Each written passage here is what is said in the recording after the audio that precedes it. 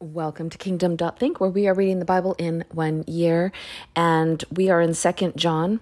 Now remember, when I give you my 2 cents, it's simply to inspire you to go back and read.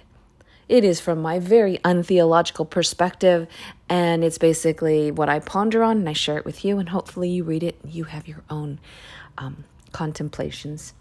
So we're at 2 John. Can you imagine we're reading a whole book in one reading? So John... I like John's writings. When you read Paul, it's very different. When you read John, and remember, John actually walked with Jesus. And most of his writings is about Jesus and about love. It's like he has this freshness of just, guys, like almost an urging, guys, you're getting it all confused. Let me explain. And then he explains repetitively in different ways to try to get them to understand that Jesus is God and God is love. So many and love others. That's basically what John's whole message is. So here, but he understands some of the things that they struggle with. So in 2 John, he's writing possibly to a church that he calls a lady or an actual person. We don't know. But he's basically helping them distinguish falsehood. I'm going to start verse 4. It has given me great joy to find some of your children walking in the truth, just as the Father commanded us. And now, dear lady, I am writing you a new command, but one we have had from the beginning. I ask that we love one another, and this love, that we walk in obedience to his command. As you have heard from the beginning, his command is that you walk in love. It's like, can you see how he's just saying it over and over in many different ways? Now he's saying, look, here's the deal. Walk in love. I say this because many deceivers who do not acknowledge Jesus Christ as coming in the flesh have gone out into the world. Any such person is a deceiver and the Antichrist. Watch out that you do not lose what we have, have worked for, but that you may be rewarded fully. Anyone who runs ahead and does not continue in the teachings of Christ does not have God. Whoever continues in the teachings has both the Father and the Son. If anyone comes to you and does not bring this teaching, do not take them into your house or welcome them.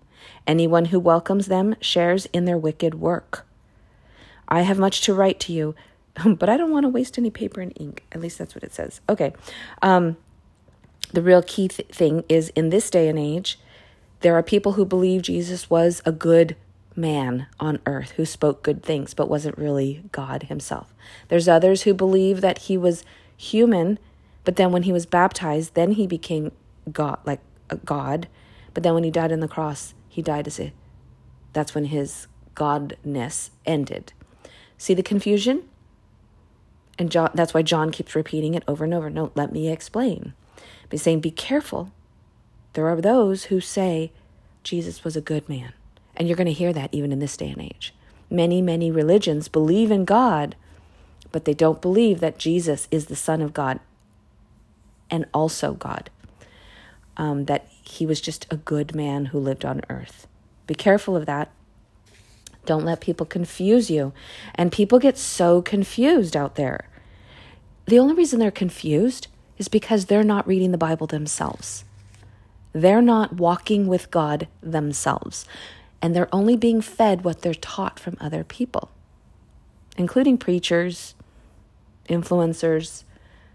But are you getting into the Word yourself? Is God speaking to your spirit? Do you walk with God daily?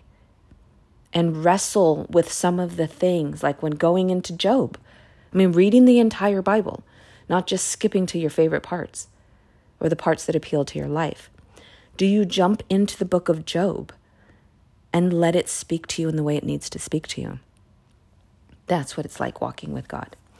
So, speaking of that, let's actually read. So, it's a little bit more than I typically read, but I'm going to because I really want you to hear Job's writing, and I want you to identify with some of the pieces. Oh my goodness. Okay. Make sure I'm reading the right chapters and don't get ahead of myself. Oh my gosh, it's Job chapter 23 to 25. Okay, bear with me. Here we go.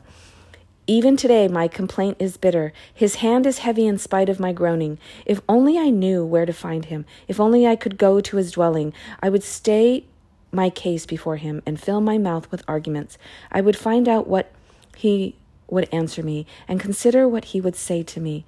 Would he vigorously oppose me? No, he would not press charges against me. There the upright can establish their innocence before him, and there I would be delivered forever from my judge. Do you see the change in his tone? It's almost like he's exhausted. He's been suffering so bad, so desperate, and almost angry with God, but blaming God. But now he's just like, he sounds weary.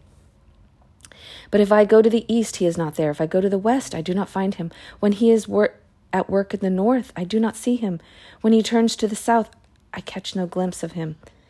But he knows the way that I take. When he has tested me, I will come forth as gold. My feet have closely followed his steps. I have kept to his ways without turning aside. I have not departed from the command of his lips. I have treasured the words of his mouth more than my daily bread. But he stands alone, and who can oppose him? He does whatever he pleases. He carries out his decree against me, and many such plans he still has in store. That is why I am terrified before him. When I think of all this, I fear him. God has made my heart faint.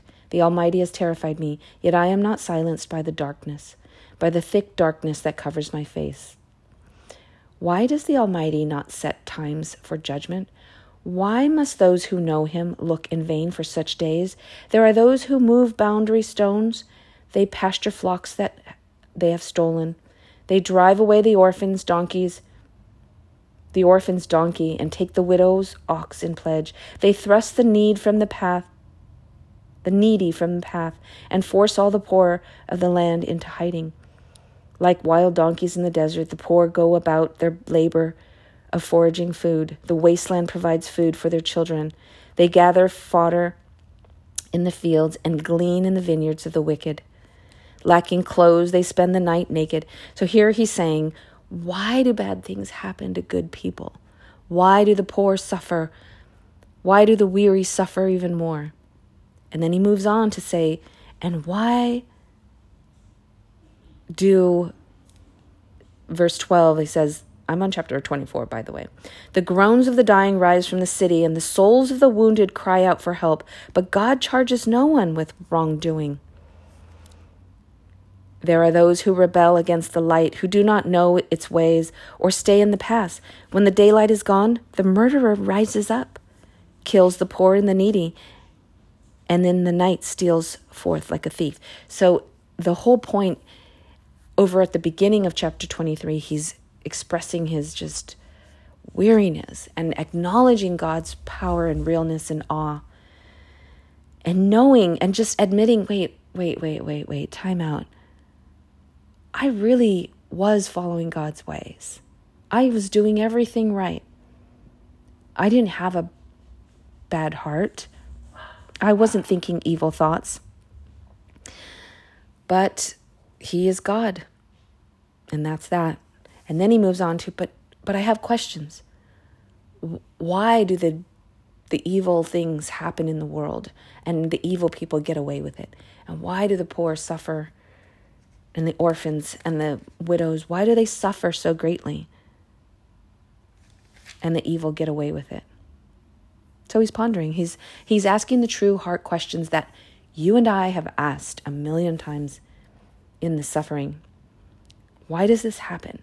And we never get resolution. We never get the answer. And I'm sure Job, as we'll find, he won't get the exact answer. But he's asking the hard questions, and he's allowing his heart to speak. So you see the process he went through? And then in chapter 23, he gets weary and just says, I don't know, but God's still in control. Then his friend replies in chapter 25, dominion and awe belong to God. He establishes order in the heights of heaven. Can his forces be numbered? On whom does his light not rise? How then can a mortal be righteous before God? How can one born of a woman be pure? If even the moon is not bright, and the stars are not pure in his eyes, how much less a mortal who is but a maggot, a human being who is only a worm. So I don't think he's speaking against Job at this point. He's just saying, he's almost like, yeah, it's true. I can you feel it? Can you feel how they're just like, I don't know. I don't understand this world. I don't understand how suffering happens. I don't understand how the wicked get away with what they do and seem to live happy, and the ones who are doing good suffer. It makes no sense. But at the end of chapter 23, he says, but what I do know is that God is still in control. Crazy, right? And that's what it means to walk with God, is to ask the tough questions, but not to give up on God, but to ask the tough questions and let God mold and shape your life. And sometimes you're tested. But can you persevere? Can you still see God in your darkness? And that's what he's saying over here. Even in the darkness, yet I am not silenced by the darkness, by the thick darkness that covers my face. But even admits, God has made my heart faint. Wow. So in our suffering, can we still see God? Wow. Such heavy stuff. This is what it's like walking with God. It's not always lollipops and roses where everything is happy. Sometimes we have to wrestle with the hard stuff, the hard questions. And certainly reading Job will really allow you to do that. Okay, my friends, this was Job 23, 24, and 25. And then we read the entire book of 2 John. That's a lot, right? Go back and read. I hope that inspires you to jump in. This is what it's like walking with God. Yep. Have a great one. I shall see you soon.